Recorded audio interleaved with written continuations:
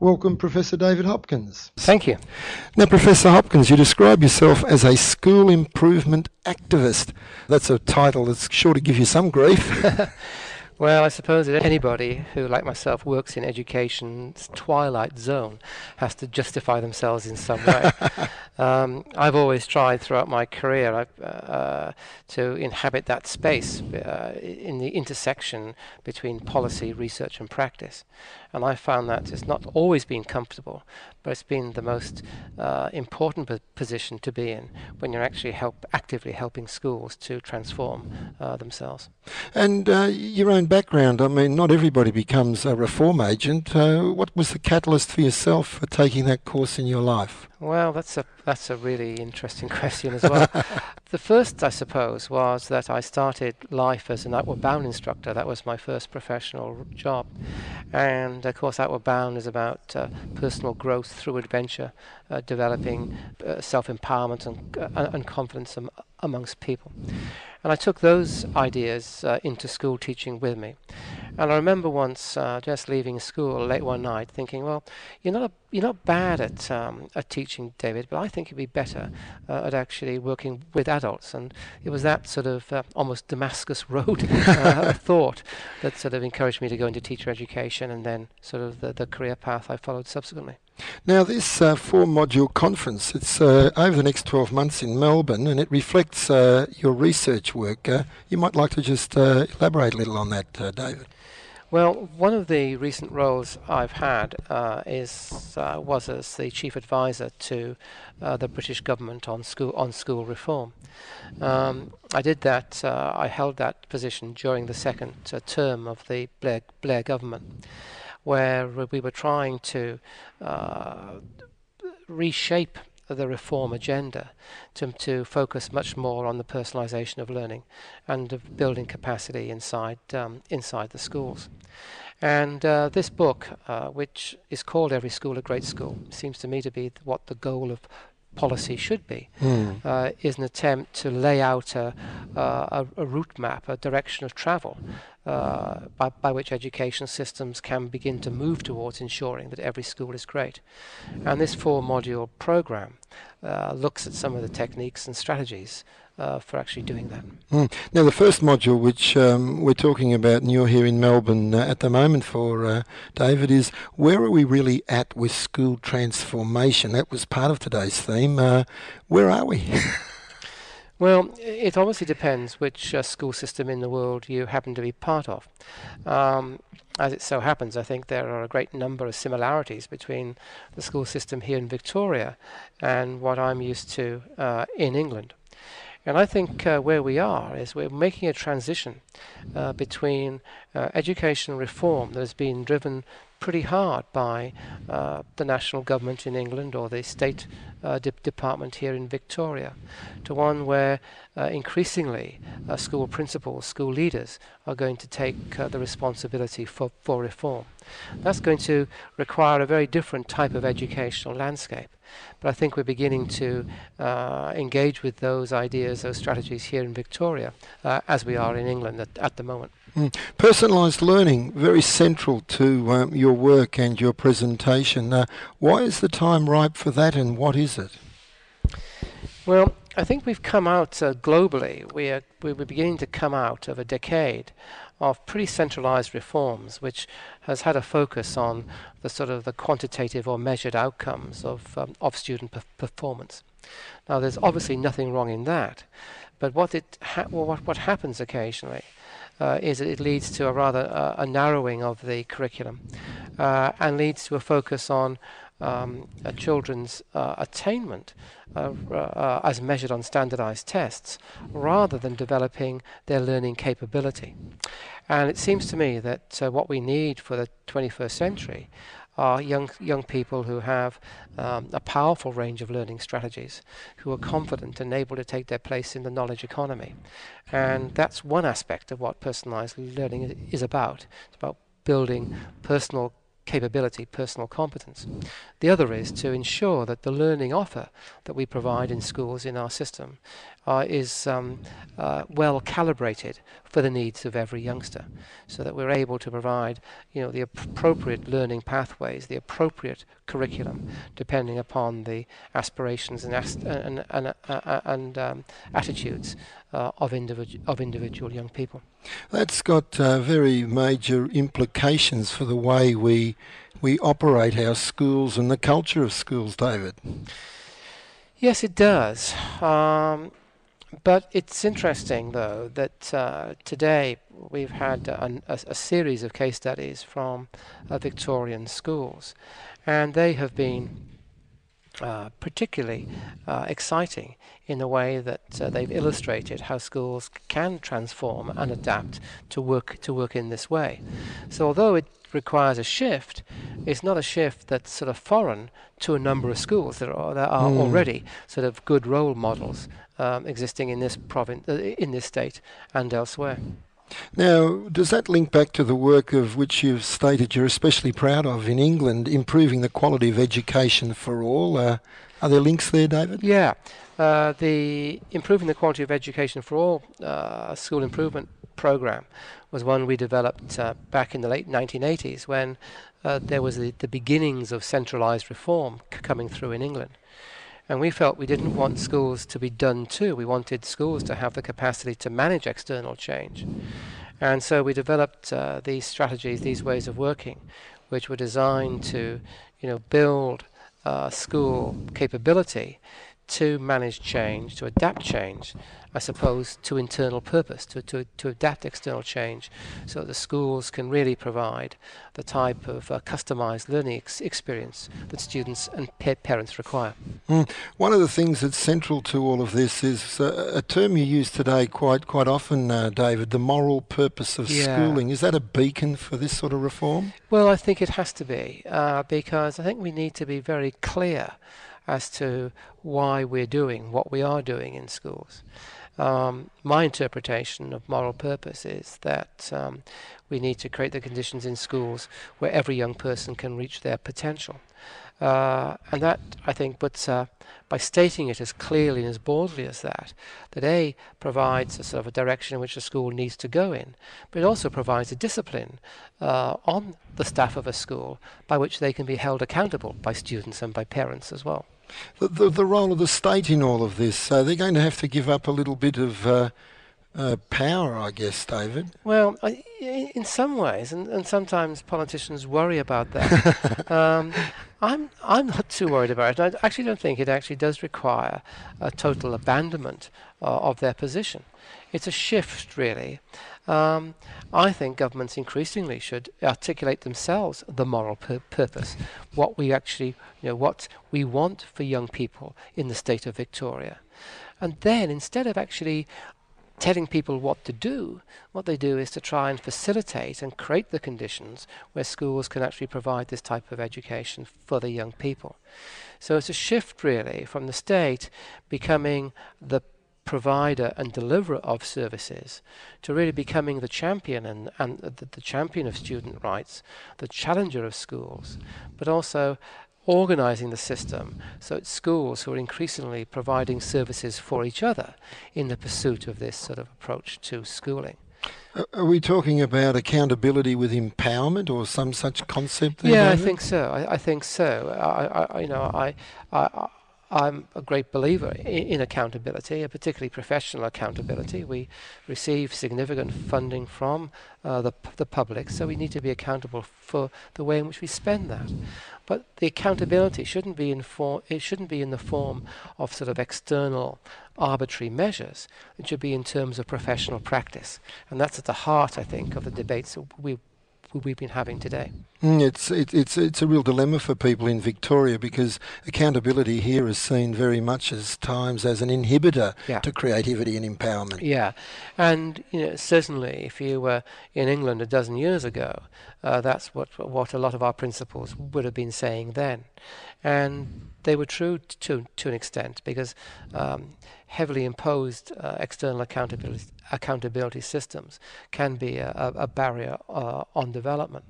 What's happened in English schools, however, has been that the principals have actually taken the techniques of accountability, the use of data, forms of formative assessment and so on, and actually used them as a way of driving the reform program inside the schools. And we found that when principals are using data effectively, then that becomes a really sort of powerful way of ensuring the personalised learning that we've been talking about. We need to take a short break, listeners.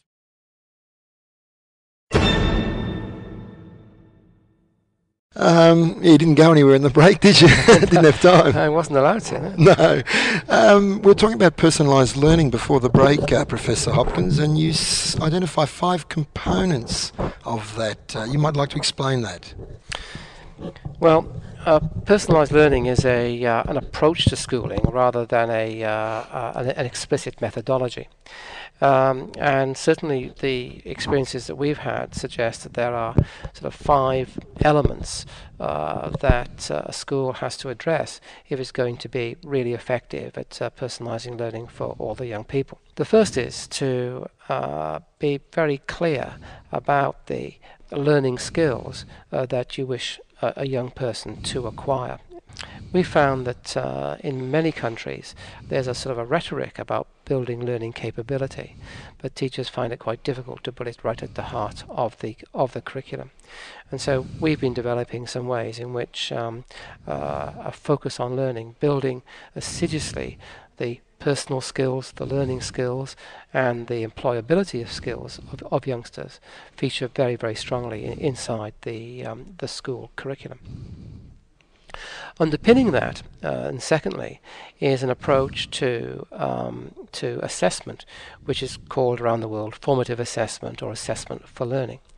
And this involves teachers feeding back the results of tests, the results of homework to students in a way that they can learn from their strengths and weaknesses. It involves the teachers being very, very clear about the criteria that they use for assessment, and enabling youngsters to actually understand and sort of utilize those criteria themselves. The third element of personalized learning in a school is the way in which a school arranges the curriculum. And I think there's often a sort of a tension between the mainstream curriculum, the entitlement curriculum that we'd want every youngster in a state like Victoria to follow, and the rather more customized curriculum that individual students wish to follow because of their aspirations or aptitudes. And it's making clear decisions about what the curriculum provision for individual youngsters is that sort of underpins this third element. The fourth is about trying to arrange the school as an organization where teachers can learn as well as students. Because if you're going to do the 3 things I've just been talking about, then often the teachers' training that they had when they first came out of university is no longer sort of fit for purpose. And so, in a sense, teachers need to be upskilling themselves and engaging in sort of ongoing professional development in order to keep pace with the learning needs of students. And finally, and the 5th component you referred to, is a way in which we sort of organize and redesign the school around personalized learning. We were talking today about a number of schools who are redesigning the learning space. If you take the previous 4 components seriously, then the image of schooling with a teacher in front of 30 youngsters is no longer the appropriate image. And it's about how we redesign the school's organization and the school structure to allow this to happen. One of the things that you said today which really attracted me, David, was your 3-phase strategy for school improvement, because anyone who's been around education for any period of time would know that we've got plenty of good ideas, but sustainable change is something that we often struggle at. The core to this model, this strategy of yours, you might like to explain? Well, you're absolutely right, Henry. That one of the real sort of problems about education is that we've had lots of fads, lots of good ideas. They float around, but and everyone gets terribly excited about them, but they never really embed themselves inside a school. And there are reasons for that. And I was trying to explain that to colleagues today. The reason is that schools, by and large, haven't really developed a capacity for development. They're very good at, churning out the traditional curriculum and traditional lesson plans. But as organizations, they haven't been sophisticated enough, I suppose, to develop the sort of R&D capacity that lots of other organizations do as a matter of course. So what I was talking about really was a way in which a school can allocate some of its resource to actually do development work, to develop new ideas, which you can then feed back into its mainstream activities. And key to this is the development of what I call a school improvement group, which is a group, a team of teachers representing a vertical slice of the school staff who sort of become the internal change agents of the school, so to speak. They're the people who, in the past, I would work with and train in new instructional techniques or new assessment techniques, and they would bring these ideas back into the school and work with colleagues to embed them in the ongoing lesson plans that are the bread and butter of the teacher's work. The school improvement team is a fascinating idea, David, because as you elaborated today, your model of a third of people are for change, a third are in the middle, and there's that third group which are the blockers, and the key is getting the blockers ultimately out or on. That's right. That's right. And in my experience, these blockers, as you just described them, most of them find that actually the work is worthwhile and want to become part of it themselves. Most people don't really choose to be blockers. They're there because perhaps they've had some bad experiences, and what someone needs to do is to create a sort of an optimistic environment inside the school where everyone can feel effective and has the opportunity to become increasingly effective. And in my experience, when you've actually created those conditions, most people respond positively to it. In those few instances where they don't, then you're right, they should be encouraged to sort of seek employment in other areas. And we wouldn't be talking about our universities then, would we? Well, certainly not. David, you mentioned also that you need a school community working together with some very important common agreements. You might like to elaborate on that. Well, we talked earlier in the discussion about moral purpose, about what the school is for. And most schools now have statements of purpose, which are about developing the whole child. And what I was referring to today is how we actually take the implications of that and are serious about the implications of that in the way in which we organise the school and the way in which we as professionals in the school behave. So I think there are sort of guidelines, codes of practice, I suppose, that are about professional development and about translating the vision of the school into practice. And it's those guidelines that I was alluding to earlier. Now, the Sharnbrook experience, you worked with those people in England. Any relevance with that for the people of Victoria? Well, the school that you're just referring to, Sharnbrook School, is one of our upper secondary schools in Bedfordshire, England. And we worked very closely with that school over the last, during the 1990s, or in fact the 1980s and the 1990s. And this was a school, by any stretch of the imagination, that was an outstanding school you'd want your children to go into. It was highly focused on learning. There was an excitement about the school. The kids were animated. They did an extraordinary range of activities. But Henry, I've been into schools like Sharnbrook here in Victoria as well, and good schools, wherever they are in the world, share a common set of characteristics. I suppose what we've been trying to do on this program, in these 4 modules, is to put forward a methodology or a strategy where every school can become great. Time's on the wing, David. In closing, what advice would you give to those school communities that are contemplating school improvement but are still daunted by the challenge? Well, I think the first thing is to recognize that you're doing this because you want to actually create better conditions and better life chances for young people. And it's that provides initially the sort of external motivation for engaging in this way of working. Secondly, I think, is to start small but to think big, and to just take on aspects of development which you know will make a difference in the short term to your students, but that over time you build a program that becomes even deeper and even more fulfilling.